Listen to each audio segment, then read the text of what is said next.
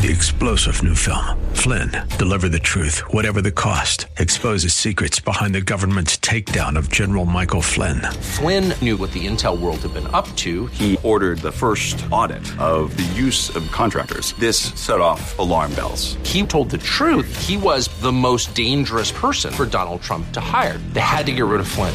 Flynn, deliver the truth, whatever the cost. Available now. Watch it today. Go to salemnow.com. salemnow.com.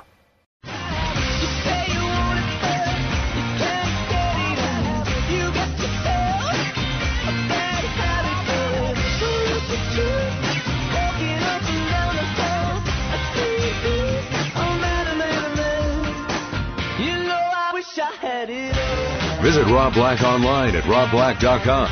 Now, back to Rob Black and Your Money on AM 1220 KDOW. I'm Rob Black, talking all things financial, money, investing, and more. Joining me now, Patrick O'Hare, Chief Market Strategist with Briefing.com. I start my day every day in the world of finance reading his Page One article. It's a good way to start. Gives me some perspective, kind of brings me up to speed. How are you, Mr. O'Hare? Hey, Rob, I'm doing well, thank you. So it appears, according to your Page One, that not all's well in the world, but things didn't fall apart over the weekend while we took a day off. Is that the best way of summing up why we're up today? Yeah, that's part of it. I think I was admittedly confused, though, why the futures traded up as strongly as they did this morning. Coming off the weekend, I can understand why we might have been looking at somewhat of a bounce back following Friday's disappointing finish, but to rally to the extent that we did was a bit surprising and somewhat confounding. So my conclusion really is that it seems to be just more of the same, in that we don't have a lot of conviction and buying and selling efforts right now, and that we're sort of locked into this trading range, and you're going to see these large intraday swings as a result of what's transpired over recent weeks. So where are we as far as the volatility goes? Are we coming down off of it? Do you expect it to pick back up?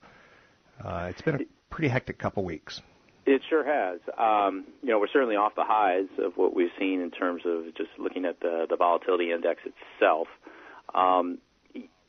I think that the potential for volatility dies down more after we get this Fed meeting out of the way. I think that there's so much angst leading up to this particular meeting next week that you just have, people with some itchy trigger fingers. And we just need to have some clarity in terms of what the Fed is thinking. Now, having said that, when the Fed does what it does or doesn't do on September 17th with respect to the Fed funds rate, we will still be locked in the same issue and the same conversation of, well, what do they do next, right? So let's say they do raise rates in September, then the debate turns then to, how much are they going to raise rates by the end of the year? Will they raise again in October? Or will they raise again in December?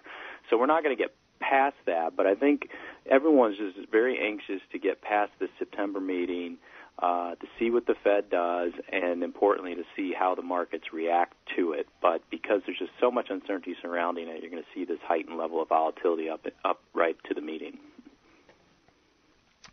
What's your expectation with the Federal Reserve? Should they be raising rates no matter what, or should they be listening to the stock market that's saying things are a little crazy out there?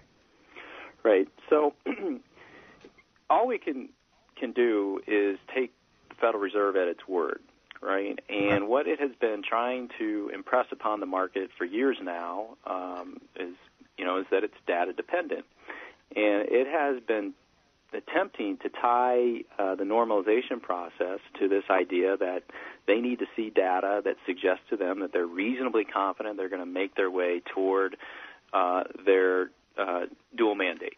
And specifically, in the Fed's eyes, they've reached it as it relates to the labor market side of that mandate.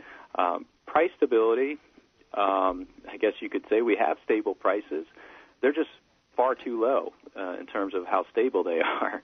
And that's really the central point right now that has everyone on, playing this great guessing game is, is the Fed going to be reasonably confident that inflation trends will pick back up over the medium term toward their longer-run target of 2%? I think an increasing number of Fed officials are trying to really talk themselves into believing that that will be the case. And I believe after the August employment report, which showed a very slight uptick in average hourly earnings, I believe that the Fed is going to rationalize their way into raising rates in September. Should they? I don't know if they really should, because I'm not convinced really that the inflation data are all that convincing, that they're going to hit their longer run target over the medium term here. They seem to be banking on the idea that oil prices are going to rebound and that the dollar is going to come down as key drivers behind why they expect inflation rates to pick up here over the next several months. But it's really still a very uncertain prospect in that respect, we think. So it would not surprise us if they raised rates, and by the same token, it wouldn't surprise us based on the data, particularly as it relates to inflation, if they just held steady again in September. Speaking with Patrick O'Hare, Briefing.com, Chief Market Strategist. What's your opinion on the world markets at this point in time? We get conflicting messages when we turn on TV, so we don't want to do that. Should we look at China as, hey, it's okay to invest in Asia because things are cheap now if you're going to invest for 5, 10, 15, 20 years? Or should we be heeding the message of let's just wait till we see some economic good news come out versus what we're interpreting? And again, some of the news is pretty good. Yeah. If it was the U.S. doing it, but pretty hard if it's China. Right. Well, I think waiting on news really boils down to kind of like the level of conviction driving your level of investment. Okay. So we've seen trade data this morning or last night anyway out of China that wasn't so great. It did reflect this understanding that China's economy, the world's second largest economy, is certainly slowing down. Exports were down 5.5% year over year. Imports were down close to 14% year over year. So what that suggests is that the demand for Chinese-made goods is not as strong as it used to be, and by the same token, the Chinese consumer is not out there spending aggressively right now. So what I was driving at is I think you're right to hit on the point. You've seen some very large corrections in these foreign markets, right? And you want to buy at lower prices. It is kind of crazy that we see indices and stocks hit highs and keep going on to higher highs, and everyone's excited about buying at those higher highs. But then when you come down 20%, everyone's like, gosh, I can't buy this thing. This is really worrisome to me. But you want those lower prices from a long-term investing standpoint. And as you allude to, if you're in a 5, 10, 15-year time horizon, then, yeah, I think there's an opportunity here now to scale into some of those positions. And then as the data starts to come in that does point to a turn in trends such that you have a starting to see an acceleration in growth, then you start raising your level of commitment to those investments. But a lot's going to boil down to what one's time horizon is and risk tolerances are. But I think generally speaking, given the sell-off we've seen here, there's an opportunity to scale in now into some of these markets here for those people with a very long-term mindset. Speaking with Patrick O'Hare, does that same scale-in concept tie into the oil market? Because we've seen oil at $120, $130, $150 a barrel in the past. Mm-hmm. Now that it's at 45, 46, a lot of people think it's kind of like the leper and they want to stay away. Is there a scale-in opportunity there? Maybe too early? What are your thoughts? Well, right. So that's a great example of where you do scale in. There is some continued uncertainty there surrounding oil prices. They could come down to 30.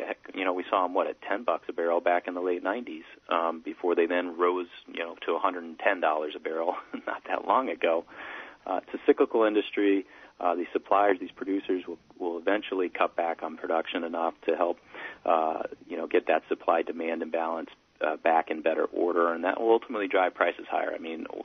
Oil is going to continue to be needed in this global economy, even though you have some alternative energy sources that are starting to emerge. But, the use of oil is not going to just hit a wall and we'll be done with it. So take some patience, but you've seen some really strong pullbacks in a number of energy-related stocks and oil prices, and we do think it is one of those opportunities where you can potentially scale into, and if nothing else, capture some of these great rallies that occur in bear markets for some short-term, profit potential. Now, I always refer to your opening column, your page one, but you also write something called The Big Picture. Tell me a little bit about that at briefing.com and what we could find in that article. Sure. Well, with The Big Picture, it is kind of what the name implies. I look at things from a macro perspective, top down. So I'm trying to take into account what's going on in this broader universe of ours in the capital markets and how it ultimately boils down to helping individual investors manage their particular investment portfolios. So I try to stay, fairly current in terms of what's in the news, what's being talked about, try to distill some common sense into those arguments. Basically just keep people informed to give them more confidence about what they're doing. So right now my most recent article is talking about the fact that, we thought that the August jobs report put a September rate hike, on the table. The week before that, I gave a database view for why the Fed should not raise interest rates. But this latest article kind of, gets to that point where I was talking about how the Fed's going to rationalize a rate hike in September based on that August jobs report. Not necessarily that I agree with it based on the data. But so it just keeps people informed about what's going on in the grand scheme of things and helps them feel more confident about what they're doing. Thanks very much. It's Patrick O'Hare, Chief Market Strategist with Briefing.com. He writes The Big Picture and Page One. He can be found contributing to the whole big thing as well as he put everything together. Great stuff, great material. Very rational. He is an exercise himself in being rational. I love it. I'm Rob Black, talking all things financial, money, investing, and more. You can dive all night looking for the answers in the pouring rain. You wanna find peace of mind. 3-star General Michael J. Flynn, head of the Pentagon Intelligence Agency, knew all the government's dirty secrets. He was one of the most respected generals in the military. Flynn knew what the intel world had been up to. He understood its funding. He ordered the first audit of the use of contractors. This set off alarm bells. The explosive new documentary, Flynn, Deliver the Truth, Whatever the Cost, uncovers the facts behind this scandal. Flynn told the truth. He was the most dangerous person for Donald Trump to hire. I find out the worst enemy that I'm going to face in my life is right here in America. They took my assessment and they wanted me to change it. And I was like, I'm not changing it. They had to get rid of Flynn. With in-depth interviews, archival footage, and never-before-seen personal records of the man behind the headlines. I just felt like I was drowning. Flynn, Deliver the Truth, Whatever the Cost. Available now. Watch it today. Go to salemnow.com. salemnow.com.